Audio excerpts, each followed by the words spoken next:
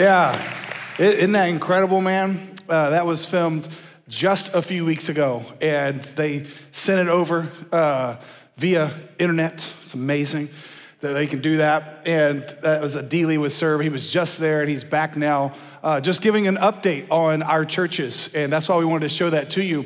Especially if you're new, you may not know, but our vision is to multiply. We're trying to multiply at every level, from disciples, leaders, campuses, and churches, and that exists all over the world, literally, in our churches in Kenya. And then there's been just some incredibly generous people in our church that have also stepped up and paid for those water wells to be dug, because we go into the villages, we feed people, they trust Christ, we build a church, and then the church really becomes like the center of the entire community. And so putting a well there is a huge need that gets met, and that is happening literally, like you saw, because of your generosity as a church. And so we always want to celebrate those things that God is doing and let you be reminded. It's always helpful for me to be reminded as well that our God is a global God. He is literally working all over the world. And if we're not careful, we can just get so pessimistic about all the negative things that are happening all over the world and completely miss all the good things, all the amazing things that God is doing literally all over the world. And so we want to celebrate that as always. Now, before we jump into our message, let me pray. And we're going to ask God to bless our time together, all right? Pray with me. Father, thank you for loving us. Thank you for what we just celebrated, the fact that you're literally working on the other side of the globe, and people are coming to know you. People are being served, and churches are being planted. And God, what a privilege and honor it is to be a part of a local church that has a global impact. And so God, we thank you for that. We thank you for the blessing that you have been to Revolution Church, and so that we can then in turn be a blessing to others. And God, I pray that you would bless them today and that more churches will be planted as the gospel continues to spread. And then God, we ask you to bless our time as we gather together today. It is a privilege and an honor to be together with the people of God, to sing words of worship to you, and now to hear the preached word. God, we pray that you would continue to fill us with your spirit. Help us, God, to see the truth that you have, because this story that we're going to see today, I really do believe it is such a helpful story for where we are in this current cultural moment. And so God, I pray that you would use it to help us know how to live better. And then God, I pray that you would help me to preach it in a way that obviously first and foremost glorifies you, honors you, and then is helpful to us. In Jesus' name, amen.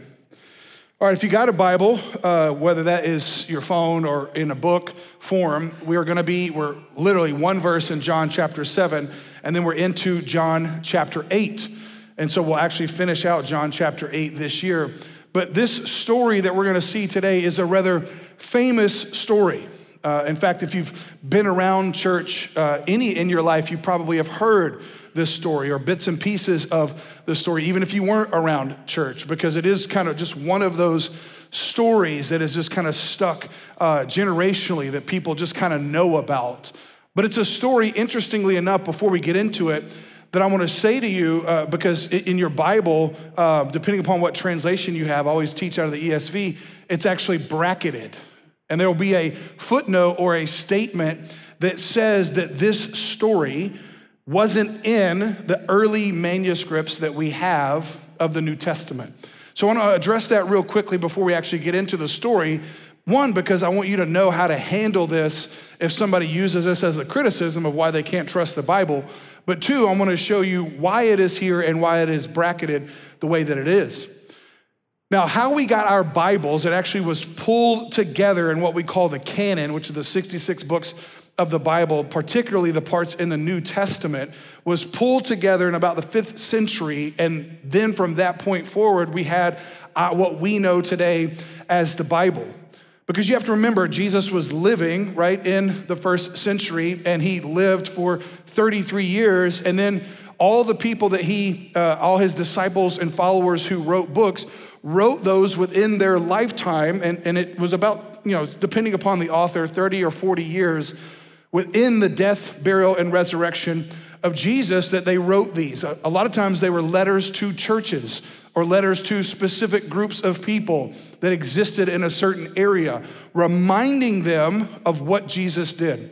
And the reason being is you have to remember back then, they didn't have printing presses. They didn't have print, like we forget, like having a printer in our home is like a technological marvel. Like it's crazy. I mean, it's so common to us now, but they didn't have that then.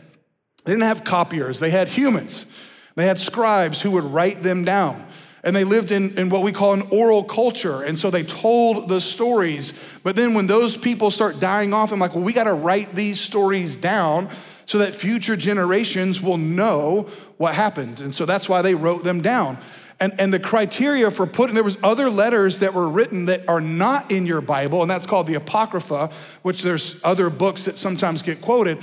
But there was criteria that had to be met in order for it to be considered in a part of your Bible. One, it had to be an eyewitness to Jesus, had to live when he was there. You saw these things happen. You didn't get it secondhand. And so all those things were criteria of what we had, and then those letters were literally copied. And so when Paul's writing a letter to a church, he can't email it to them or snail mail it to them. It was literally like, write it down, copy it, and then you copy it to the next church so that they can read it. And in those manuscripts, literally, we have thousands of them. And people who like to criticize the Bible as you can't be trusted, historically speaking, we have way more manuscripts of the Bible of any other book, and it's not even close. Like Iliad, Odyssey, other historical books, we have like 7, 8 copies. The Bible, we have over 5,000. So it's just not even close. And we have all these copies that we can compare. And the general rule of thumb is the older the copy, the better. Because that means it was written before this person, copied what this person wrote. And so we have all these copies, and in the earliest manuscripts, dating closer to the time of Jesus, this story was not in there. Now you say, well, why is that? Well, it might be that when John was writing this, he didn't think that this story was necessary to tell us about who Jesus is. If you remember in John chapter 20, the purpose of this gospel, which I did at the beginning and I come back to often, John said this: Jesus did many other things that are not written in this book, but these were written so that you'll believe. So there was things that Jesus did that aren't written in the Bible, which is going to be amazing when we get to heaven and we get to ask, what are those things? What are other things that happen that we just don't know about because it wasn't handed down to us in this book? So what I think happened, and what most scholars think happened, is John didn't include that early, but when scribes were writing, they would never, ever, ever take away from the text because they knew this was sacred, holy text. We're not going to take away from what someone wrote, but they might add to. They might add a comma, or they might add an explanation. Like I told you, when John was quoting Jesus, he told us that it was about the Spirit. Jesus didn't say that. John put that in there to help us understand what Jesus was saying. So what most scholars believe is this story did actually happen. That this story happened because it has all the same markers. It sounds like Jesus. It took place in a place where Jesus was, in an event and in a way that Jesus had other similar experiences. But I just want to point it out to you because people might use this to say, see, you can't even trust the Bible. Well, you can trust it, again, because we have way more copies than any other book, but you can also trust it because they pointed out to you, hey, this wasn't in the earlier manuscript, so we're not trying to hide anything from you.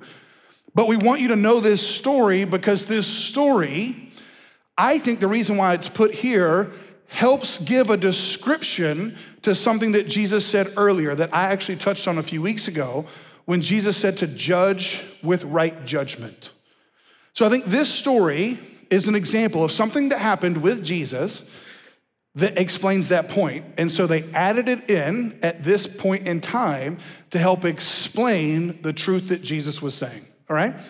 So that's why it's bracketed in your Bible. Now let's get into the actual story. Another thing that's interesting to me, and I told you this often, the verse numbers weren't there in the beginning. They were added later too. And it's interesting to me that they put verse 53 of chapter 7, like this one little part, and then chapter 8 starts with the incomplete sentence, like it's a part of a sentence. I don't know why they do that stuff. Like, just put it in that chapter 8, bro. Again, I wasn't the monk who did this, all right? But John chapter 7, verse 53, it says this: they went each to his own house, chapter 8, verse 1. But Jesus went to the Mount of Olives. Early in the morning, he came again to the temple. All the people came to him, and he sat down and taught them. So again, let's talk setting, context here. If you've been here the last several weeks, we've talked about how Jesus was at this festival. He was in Jerusalem at this festival for the festival of booths or tabernacles. They would come and stay in tents. Now it's 8 days. They've gone through the 7 days. On the 8th day, they would go home. And so now they're each going to their house. They're returning back to where they lived. But it says this, and this isn't the main point of the sermon, this is kind of a sub point. All right, this is a freebie. You're getting a 2-for-1, blue light special. Any Kmart fans out there, all right? Which I used to work at Kmart, and they fired me. I think that's why they've gone downhill since then, all right? It's a true story. But it says Jesus went to the Mount of Olives. So here's the sub point, here's the freebie. Jesus had habits, or what Luke 22 calls customs. And I just want to point out to you what his habits were, what his customs were, because not only was Jesus our Savior, but he was our example. So we should live how he lived. And there's 2 things that he did here in this verse that I want to point out that we should develop as personal habits as well. One, he went away to be with God alone. He went away to be with God to the Mount of Olives. Now, the Mount of Olives is significant. If you have a chance to go to Israel, it's on the east side, and it was a wilderness then. In fact, there's a huge Jewish cemetery there because that's where they would be buried, because you were buried outside the city gate. And the Temple Mount itself, where the Holy of Holies is, looks out to the east, and Jesus went there often to pray and be with God. In fact, that's where the Garden of Gethsemane is, where Jesus prayed the night before he was betrayed, or the night he was betrayed. And he was literally sweating drops of blood. So he went to the place he had always went. And this is a hugely significant geographical place. In fact, Old Testament prophecies say Jesus will return and come back to that place. And some people believe, and I tend to be one of them, that Jesus was actually crucified on that place because that is where he went often. So he developed a custom where he would go to be alone with God. Now, I told you a few weeks ago that Jesus was more concerned about developing his private life than he was his public life. And I'm pointing out to you, this is how you do it. So here's a custom that you and I should adopt. We should develop the habit of going away and being with God. Now, in our kind of modern American context, the idea of getting away is what we would call vacation. You know, and that's Disney World, or that's, going to the beach, or going to the mountains, which we all do, and that's fine. I'm not opposed to any of that. You should do. It does kind of make me laugh, though, especially like on our fall breaks or spring breaks. Like, the entire state of Georgia goes to Florida. Like, every license plate in Florida is Georgia. And like, you're going to get away, but it was all your friends that you just left with, right? So you're really not away. It's like, hey, all you friends from Georgia, right? And then you got like apple festivals up here in Georgia, and all the license plates are Florida people, right? And they're all coming up and eating the apples and enjoying, which is great. But when I'm talking about getting away, I'm not talking about that. Because if you haven't realized now yet, you will, you need a vacation from your vacations. The problem is we live with no margin, and we think 1 week at the beach will do it for us. It won't. So we're asking too much of Mickey. Let's be straight, that ain't a vacation. That is a job, right? We're asking too much because we're not living our lives with margins where we are getting away daily and being quiet with Jesus. And I'm telling you, this is a struggle for me. In fact, years ago, when Lindsay and I were talking, she was like, before you come home, you need to be quiet. Like, just be in the truck, don't listen to radio, because when you get home, it's gonna be noisy. And I need you, right? So I had to learn how to develop the discipline, and it's still tough for me because if I'm in a car or on a plane, I want headphones in, listening to something. I'm a learner, I just love learning. This is why I have like 75 books that I've read 2 chapters of, right? Like, I feel like someone should throw me a party when I actually finish one of them jokers. I just love learning. But what I have realized, and God has taught me, and I've listened, a better way to say it is, if I'm filling my brain with everybody else's voice, then it's really hard to hear his. So Jesus had a habit of going away, being alone with God. And that is something we should do daily, and then weekly, and then monthly, and then figure out a rhythm. But then there's a second thing that he did that I also want to point out is after that time alone, he came back to the temple to be with the people of God, to teach. And people were gathering publicly to listen to him teach. So a second habit that we need to develop, which those of you that are here understand, is weekly gathering together with the people of God.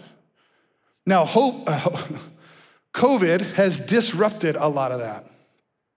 And we're about 75% back in attendance at what we were pre-COVID. And there's a lot of reasons for that. And people are watching online, and I'm great with online. And people still have health issues. I completely understand all of that. But what I'm saying is, don't use that as an excuse to get out of the habit of gathering together. Which is funny, because we'll have conversations with some people, and they were like, we haven't come back to church yet. Well, but you're going to school. I just saw you at the football game Friday night. Saw you at the basketball game. Yeah, but we're scared of large crowds. Well, this doesn't make any sense, right? So again, I'm not being mean, not ragging on it if you're watching online. Good to see you next week in person, all right? But my point is simply this. Watch this, if you get out of the habits of holiness, you will not be as holy. That's what I'm trying to say. Two big habits: get alone and gather. Hebrews 10 says, do not neglect gathering together, watch this, as some are in the habit of doing. So my time with the Lord is about me. My time with others is about him and them. So I get filled up to pour myself out. That's what this is about. So Jesus had that habit, all right? Side point, let's get into the rest of the story. Verse 3. The scribes and the Pharisees brought a woman who had been caught in adultery. And placing her in the midst, they said to him, Teacher, this woman has been caught in the act of adultery. And this is, and you're like, oh, really? How was she caught? Verse 5 and 6. Now in the law, Moses commanded us to stone such women. So what do you say? This they said to test him, that they might have some charge to bring against him. Jesus bent down and wrote with his finger on the ground. Now, there's the story. So the story, again, is a rather famous one where Jesus is teaching, and the religious leaders dragged this woman in who had been caught in the act of adultery. Now, in my 2 decades plus of ministry, I have had to deal with some distractions in teaching. I mean, I taught to teenagers for almost a decade. I mean, that was just constant. I would say, listen, like literally like 55 times in a message, listen. And there were times where I would just call teenagers out, hey, if you're gonna talk, you might as well just leave. You know, sometimes you gotta come correct with people. And so there would be distractions like that. And it's funny, when I was interviewing here at Revolution, they asked me like, hey, you spoke to teenagers, how can you speak to adults? So I'm like, oh, speaking to adults is easy. They may not be listening, but at least they act like it. Teenagers will let you know. You cut your teeth on speaking to teenagers, you can speak to anybody. They'll just check out and be like, that's horrible. And they would talk back to me, right?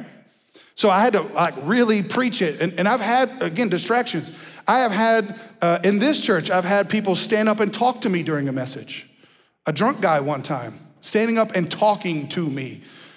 And so I was like, if you're gonna go there, bro, let's go. He was sitting right over here. And so no more drunk people over here, all right? So I just started talking to him. I mean, I have dealt with some distractions. I've spoken other countries and other languages. I mean, it's just been crazy. But I have never had this happen. And I can't fathom it. Again, I'm gonna describe it to you. Just picture this scene. And on the Temple Mount, you have to know, again, it's rather large. Just think like the size of a football field. That's the size of the Temple Mount. And on one end was the Holy of Holies, which is not there now. There's actually an Islamic mosque they built right where they thought that was, which is ironic.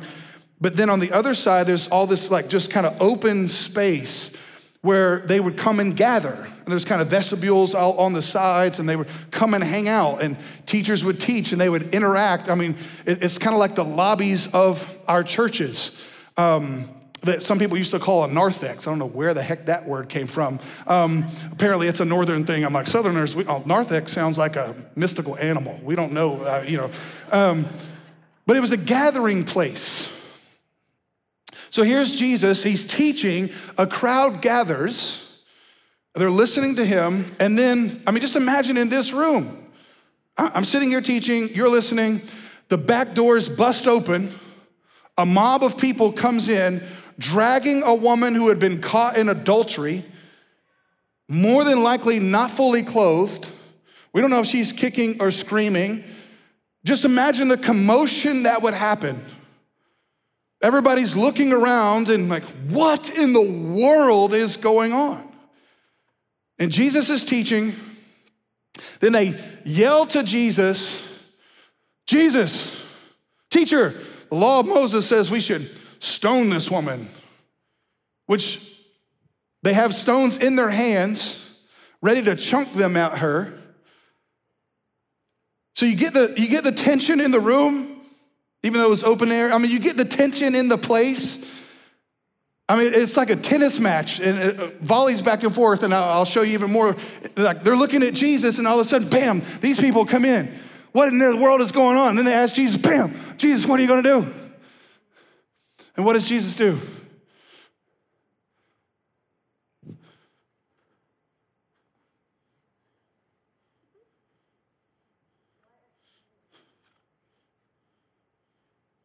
Just writing on the ground. And this is when you got to think the religious teachers are like, what is this cat doing? And all the people that are listening to Jesus, they were like, there's a naked woman here and you're playing in the dirt? What are you doing? And I'm going to show you what I think he's doing. The significance of what I think he's doing. And I want to let you know, this is my opinion. I could be wrong. As I tell my wife, I'm not normally wrong. It was a joke for those of you that laughed. Because all the men in the room were like, you for real say that? I say it to my staff, not to my wife, all right? But here's what I think he's doing, and I'll show you the significance of why I think he's doing it. But remember where he is. He's on the Temple Mount. Now, the Temple Mount, to this day still, is built out of stones.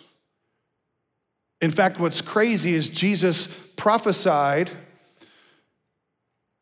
that these stones would be thrown off. And they have now dug down far enough where you can actually see the stones on the southeast corner that the Romans threw off. And I'm talking, when I say stones, I'm not talking river stones. I'm talking like boulders, like size of your car kind of stones. So Jesus bends down and watch, wrote with his finger on stone. Jesus bent down, wrote with his finger on stone. Now, if you're familiar with the Bible at all, that should bring to your mind another time where God wrote with his finger on stone. If you don't remember, I'll read it to you. Exodus chapter 31, verse 18. And he, God, gave to Moses, when he had finished speaking with him on Mount Sinai, the 2 tablets of the testimony. Now listen to this. Tablets of what? Stone, written with the what? Finger of God. Tablets of stone, written with the finger of God. What did Jesus bend down and write on? Stone. With what? His finger. You see the significance? Who are they quoting to Jesus? The law of Moses. They're quoting the law of Moses to Jesus and saying, teacher, the law of Moses says we are to stone such women. And the first thing that I think Jesus does when he bends down and writes with his finger on stone is he's saying, you don't know that I know that the law was written? Because I wrote it. That was my finger who wrote on that stone, who gave those tablets to Moses, who you're quoting. Because it's not the law of Moses, it's the law of God. Written by God with his finger on tablets of stone, given to Moses. I know the law. I think Jesus is saying that in one motion. By bending down and writing with his finger on stone. He's like, I know what the law says, jokers. But I think there's another thing that he's saying symbolically by bending down and writing with his finger on stones. Someone greater than the law is here. You see, watch this. They claim to love the law, but they didn't love the lawgiver. And watch this. And they didn't love what the lawgiver loved, which was people. How do we know that? They don't love the law.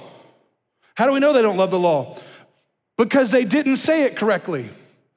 Nowhere in the law of Moses does it say, stone the woman. Nowhere. You wanna know what it does say? If a man and a woman are caught in the act of adultery, stone both of them. So anybody who's well-versed in the law is like, hold up, where's the dude? Where's the man? And this is where I wanna know, like, and how did you catch him? Like, did you set this woman up? Some guy's like, I'll volunteer for that.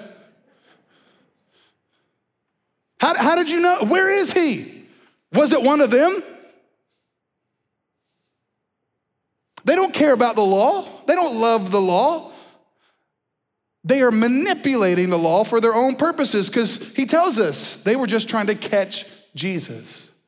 Second thing, they don't love this woman. They're using this woman. Probably even more so than the guy that she was having an affair with that was using her. They are manipulating her for their own political purposes. And I think Jesus, by writing on the ground, is saying, I know the law, I wrote it, you're abusing it. And number two, there's something greater than the law that's here, and that's the lawgiver. And this is why Jesus could say things like this, a new law I give you.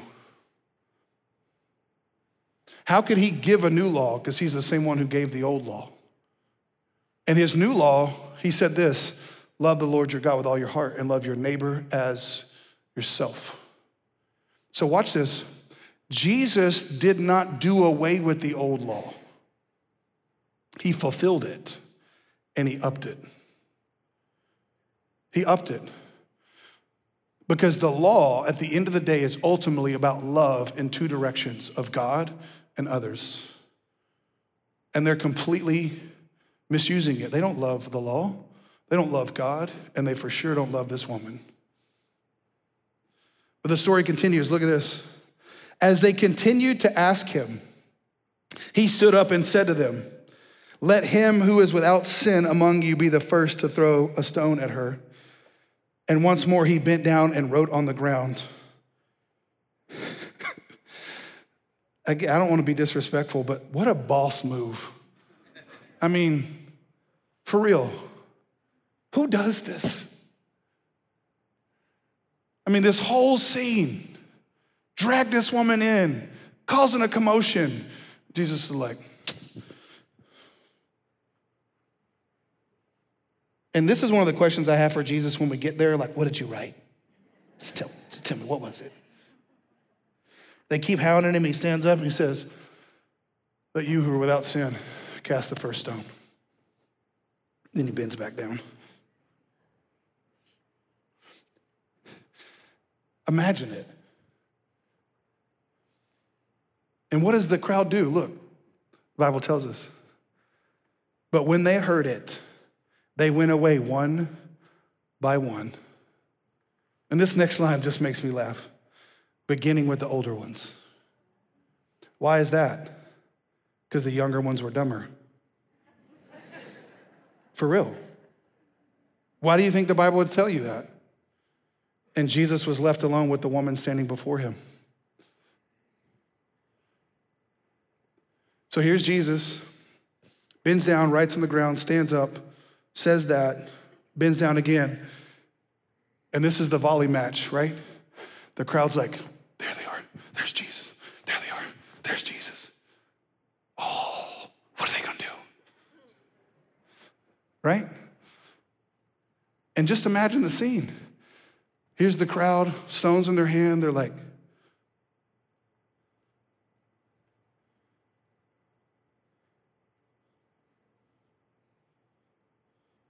didn't expect that. Not how we planned it. What are we going to do? What do I do now?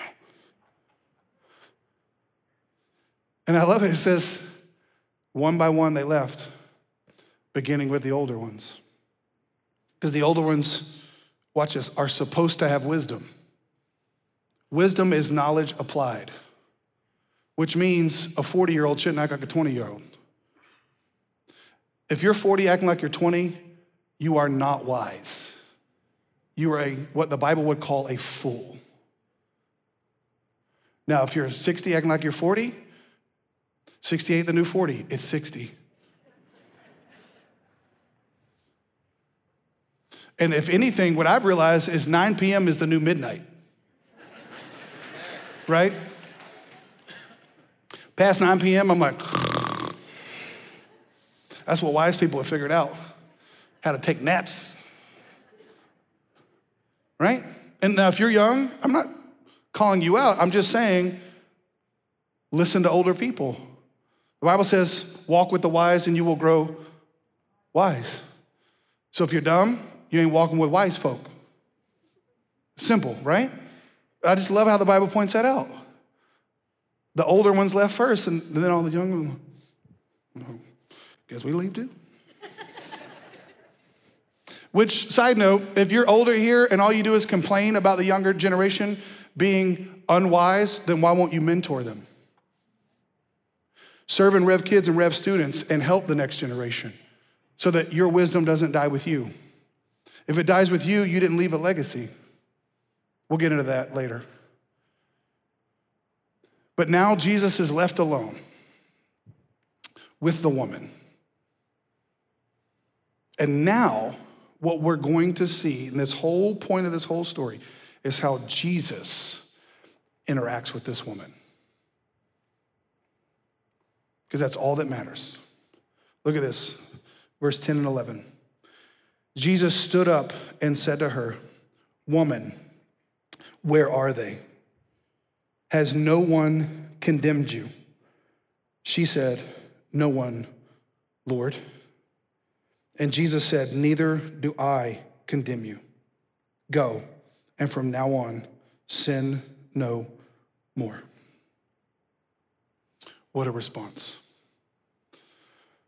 Two things I want to show you here. With the crowd, Jesus stood up for truth. He would not let them manipulate the truth. And with the woman, he stood up for grace. With the crowd, truth. With the woman, grace. He stands up twice. And what I want to show you is Jesus was full of both. He was not half grace, half truth. He was all grace, all truth. He was not half God and half man. He was all God, all man. And truth is not opposed to grace. And grace is not opposed to truth. Because in the man of Jesus, we see both fully. And let me point out to you what I mean. First, he asked her a question. Where are they? Where are they? See, when it comes to truth, whose words we listen to most is what defines us. And this crowd's words were defining this woman. Just imagine what they were thinking of her, what the religious people were saying about her. She was caught in the act of adultery. But the first question, and I don't think it was an accident. Jesus says, "Where are they? Has no one condemned you?" And she says, "No one." Church, it does not matter what they say about you. We all have a they. You know who they are, right? Them, those people. We all have a they, a people that would try to condemn us. I mean, being a teenager was hard enough, but you add in now all the opinions of the world through social media on teenagers, and no wonder our kids are going insane and anxious because they just expanded from a local group to a global one. They just got bigger. And if we're not careful, we're raising a generation of kids on the opinion of they. What do they think? So many people, we call it today, are afraid to get canceled or somehow labeled as a public pariah. Don't touch this person. I just want to point out to you, Jesus is not afraid of they, and he will engage with anyone. Because here's the truth. At the end of your life, it will be you and Jesus, and that's it. You will stand before Jesus yourself and give an account. There will be no they. There will be no they. So let me ask you this question. If I'm gonna stand at the end of my life and face Jesus, then I better care about what he thinks over what they think. You with me? I better not live my life on the opinion of theys. Because all the people I went to high school with, I don't hang with them now anyway. And whew, you should have seen them at my 20th. Right? I mean, goodness, look at me. I have to remind my kids all the time, I was voted most handsome in high school. Because they were like, oh, that must have been a bad high school. Some East Texas. But my whole world, though, in that time revolved around the opinions of them. And then you go to college and your world expands a little bit, and then you get a job and your world expands a little bit. And as you get older, you get wiser, and you realize they just don't matter. So let me say it on the flip side. Why in the world would I let them pressure me to do something that goes against him? Why would I let them? Well, he won't like me. Who cares about him? Well, he'll say bad stuff about me. We only got 2 more years and then he's a no one to you. Well, they won't. Where are they? Where are they? It's only the opinion of Jesus. Secondly, he says to her, neither do I condemn you. Neither do I condemn you. Now, you need to understand the word condemn means to declare guilty. And not just to declare guilty, but also punitively to provide judgment. Like, you're guilty, here's your judgment. You did this, you go to jail. That's condemning. And that is what the crowd wanted. They wanted to declare her guilty and kill her. And Jesus says, I'm not gonna do that. Now, I'll get into more in just a minute how he could say that. Because she was guilty, but he didn't condemn her. And here's what we can take away from that. Church, hear me. You do not have the spiritual gift of condemnation. It is not in the list. It is not the job of Christians or the church to condemn. That ain't my job. There is one judge, and his name is Jesus. It is his job to declare guilty or free. And he will make that judgment person by person at the end of the age. But far too many Christians are walking around with the ministry of condemnation, saying, you're guilty, you're guilty, you're guilty. I mean, don't we see this when we go to games and people are holding up signs and saying all these groups of people going to hell? Which I've engaged with some of those people. Now I just give up because it's pointless. But I've engaged with some of them and I've said, hold on, why are you doing this? Well, because they need to know. Well, let me ask you a question. Did Jesus ever hold up signs like this? Answer, no. Here's what amazes me, how Christians are doing things for Jesus in ways that Jesus never did. You're like, Pastor, you saying those people holding up signs condemning people are wrong? Yes, I am. You wanna know why? Because without Jesus, they stand condemned too. They are not without sin.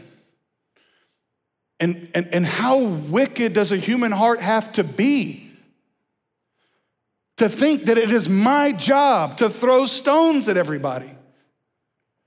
See, the Bible calls us as living stones, and it amazes me how people with such fervor won't build the stones of the church, but they'll throw them at sinners. That is not our job. And church, listen to me.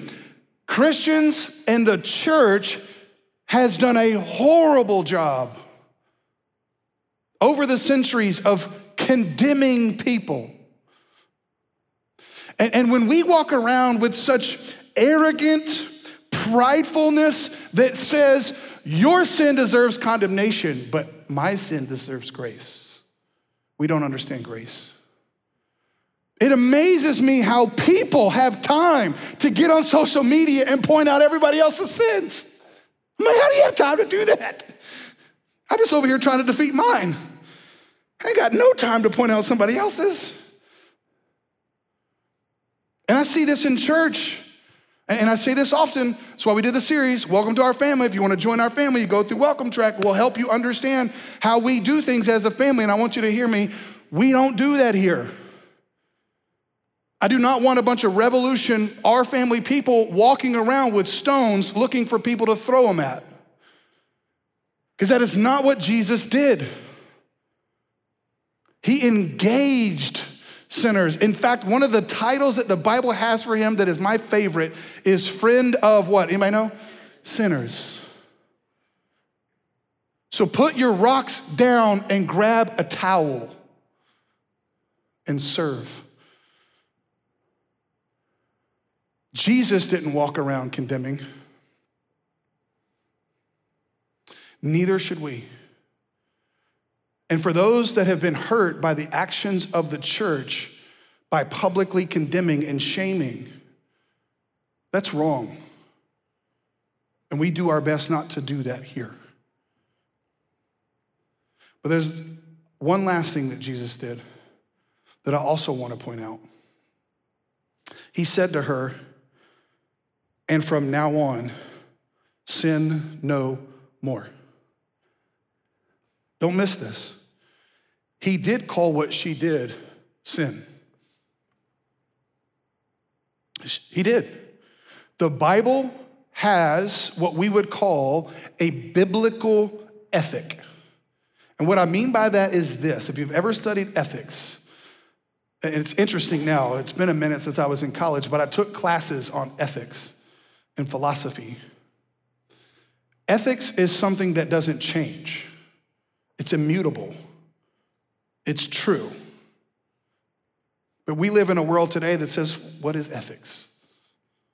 Ethics is in the eye of the beholder, just like beauty is. So ethics is what I say it is. And I want you to hear me say that. You're wrong. The Bible does have a biblical ethic of what marriage is, of how to do sex, of how to do money, of how to do human relationships. Everything that you need for life and godliness, the Bible explains to you. Notice Jesus, he didn't condemn her, but he doesn't condone her behavior either. And if you want to take notes, here is the point of my message. We don't condemn, but we don't condone. We don't condemn people just walking around telling everybody how they're going to die and burn in hell, but we don't condone behavior either. And this is where, watch me, Christians go wrong on one of two ways. I say this to you often, either side of the road is a ditch. So there's two ways to be wrong. For every 1 mile of truth, there's 2 miles of lies. And historically speaking, a lot of Christians have been over here in the more condemnation ditch, standing up for truth. Now, I applaud the heart to want to stand up for truth, but I don't applaud the heart that has no grace. But then in this ditch over here, you have Christians now, which is more prevalent today, that say, oh, I'm all grace. Who am I to tell them that what they're doing is sin? And I want you to hear me, church. Grace is not permission. It's not permission. It is power to do what's right, not permission to do what's wrong. Jesus did not say to her, I don't condemn you. Now go and keep doing what you were doing. He said, no, sin no more. And culture will try to pull us into one of two ditches. And one ditch will sound more Republican, and one ditch will sound more Democrat. And this is when you're like, well, Pastor, which one are you? Neither. Because I don't care about being in the right ditch or the left ditch or the Republican ditch or the Democrat ditch, because the gospel doesn't fit nicely in either one of them. The gospel is above them and critiques all of them. I do not care, watch this, I can't tell you how many people have left churches over their political views, but I don't see very many Christians leaving their political views over churches. And I want you to know, we are not called to condemn. Yes, we are called to speak up for truth, but we are called to also grace and engage people. And what I have found is cold-hearted Christians just want to be right. They don't want relationships with anybody. And if that's your stance, you're wrong, because it wasn't Jesus's. I should never use truth as a bat to beat someone with, but I should never use grace as permission to let people do what they want. It's neither.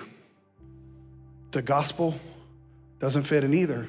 We don't condemn, we don't condone. Now you say, where do you get this, Pastor? Let me give you the last few verses. Romans chapter 8, verse 1 through 4. I think Paul got his theology from Jesus.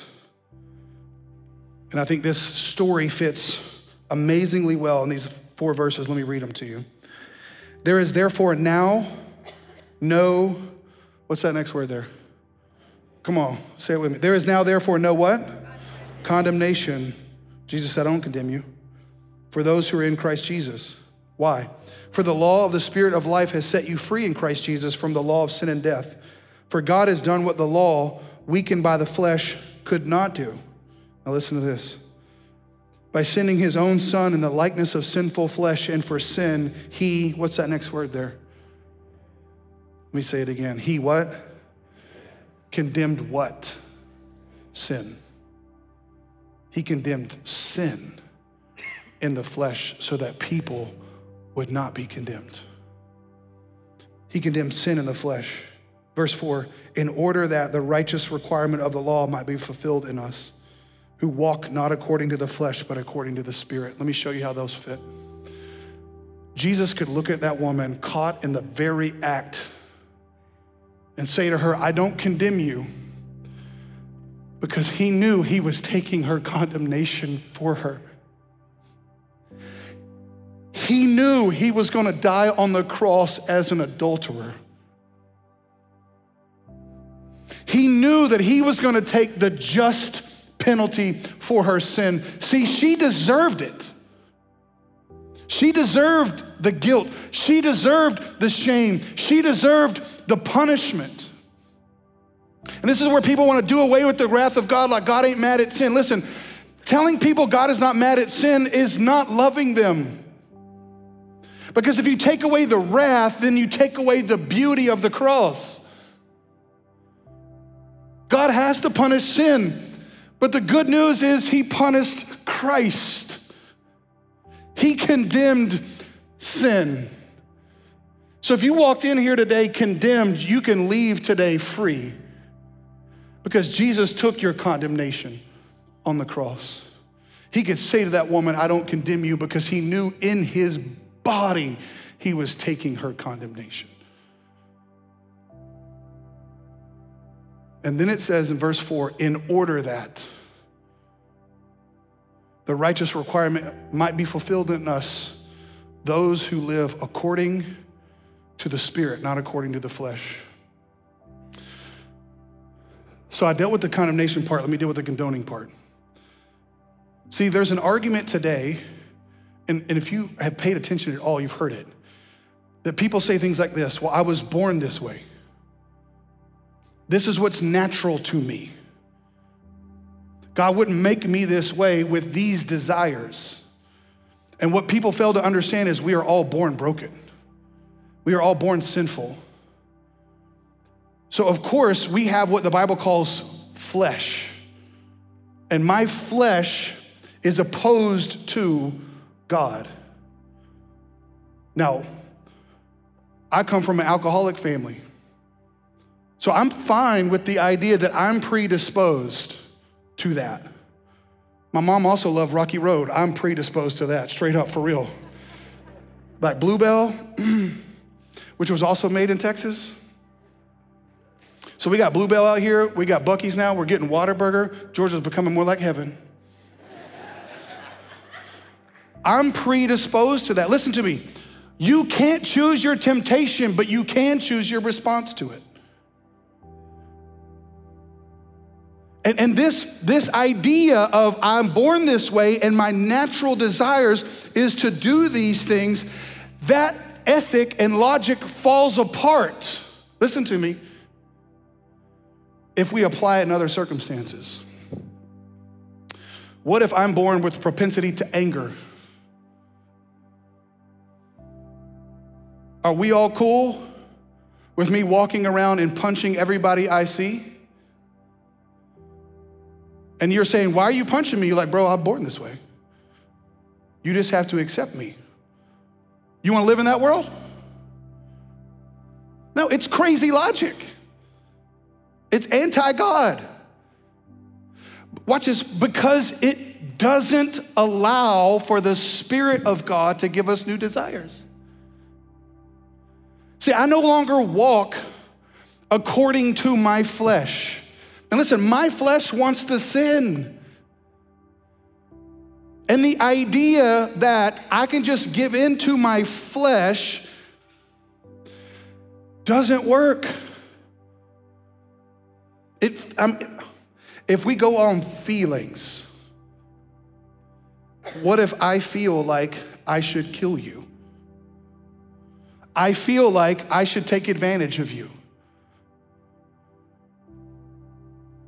You want to live there? That's crazy. And so the gospel, listen, the gospel is not just that he took our condemnation. That's half of it. The rest of it is, and now, because he took it, the Spirit of God lives within me and I have been born again. And the new me has new desires. And I walk according to the Spirit, not according to the flesh. So a theology that says, well, I feel it, so I do it, denies the power of the Spirit. And I want to help you, church. I mean, don't you see how this is like applicable right now to where we live? We can't condemn people, but we can't condone behavior that goes outside of the biblical ethic, which sexually speaking is one man, one woman in marriage for life. Anything outside of that is sin. You don't have to like it, but that's the truth. Anything else outside of that falls on the weight of its own argument. And I'm just pointing it out to you. That's how Jesus engaged a sinful woman. That's how we must engage a sinful world. Watch this, full of truth and full of grace. So if you're a Christian walking around looking to stone people, get on with your bad self, you're wrong. But if you're a Christian walking around just saying, I'm looking to love and not truth, then you misunderstand what love is. Love is not lying. You're like, well, that's really hard. I know. And it was really hard for Jesus to die. And it's really hard for the Spirit to get in and change us, but by grace, we can walk this road. Let's pray. Father, thank you for the truth of your word. And God, I know a message like this hits home in so many different ways. Because it really flies in the face of what has been church culture, which,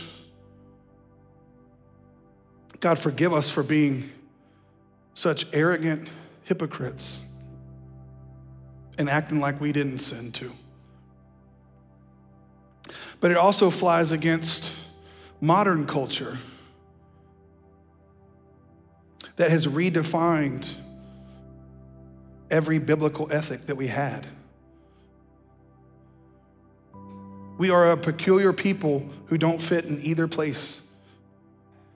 But God, by your grace, I pray that we would walk this road like Jesus did, full of truth and grace. And for those that are here today, God, that have felt condemned, not by the world, but by their own heart, who have felt sin and shame over what they've done. God, I pray right now that you would, by your Holy Spirit, speak to their heart and tell them that you took that condemnation on the cross, that they don't have to leave here today condemned for sin that they did or sin that was done to them. They are not guilty because Christ was declared guilty. They can walk out free. And for those, God, who haven't trusted in him right now, I pray that you would open their eyes to see the truth and save them.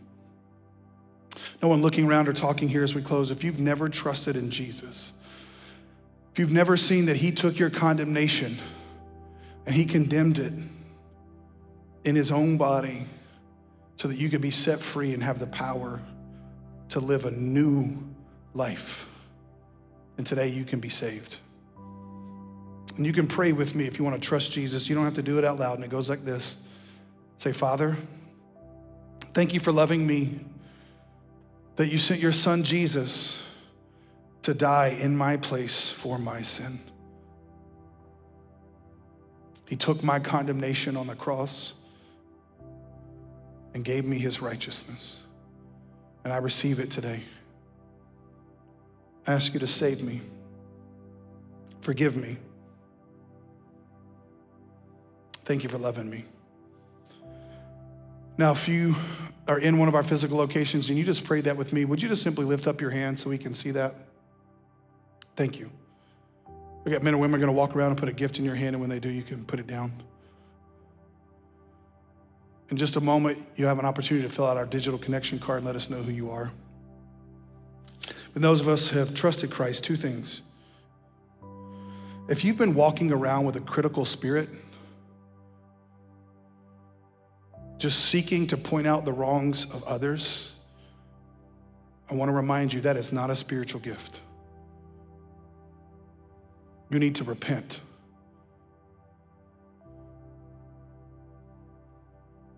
Because you too have sinned. And I pray that you would act more gracefully. But two, for those of you that thought that grace was permission, I pray that you would repent and be reminded that grace is power. It's the power of God to do right, not permission to do wrong. And it will cost you to stand up for truth. They will not like it. But remember, there will be a day where God will say to you, where are they? So you stand up for truth in the most gracious way that you can. Father, this message is so timely to us because we live in a world that is trying to push us, categorize us as just hateful, or we go the other way and we think that we have to go light on truth. But God, I pray that you would help us see Jesus was full of both. And yes, it did cost him his life, and so it might cost us things too. But God, I pray that we would do it with such conviction and courage, knowing that one day you will say, where are they? But God, I pray that we would do it in a loving way. We would engage people with grace because we care about their souls, not because we're trying to make a point. And so, Father, I pray that we would live this kind of life. It is hard, it is tough, but we can't do it without your Spirit. So empower us in Jesus' name. Amen.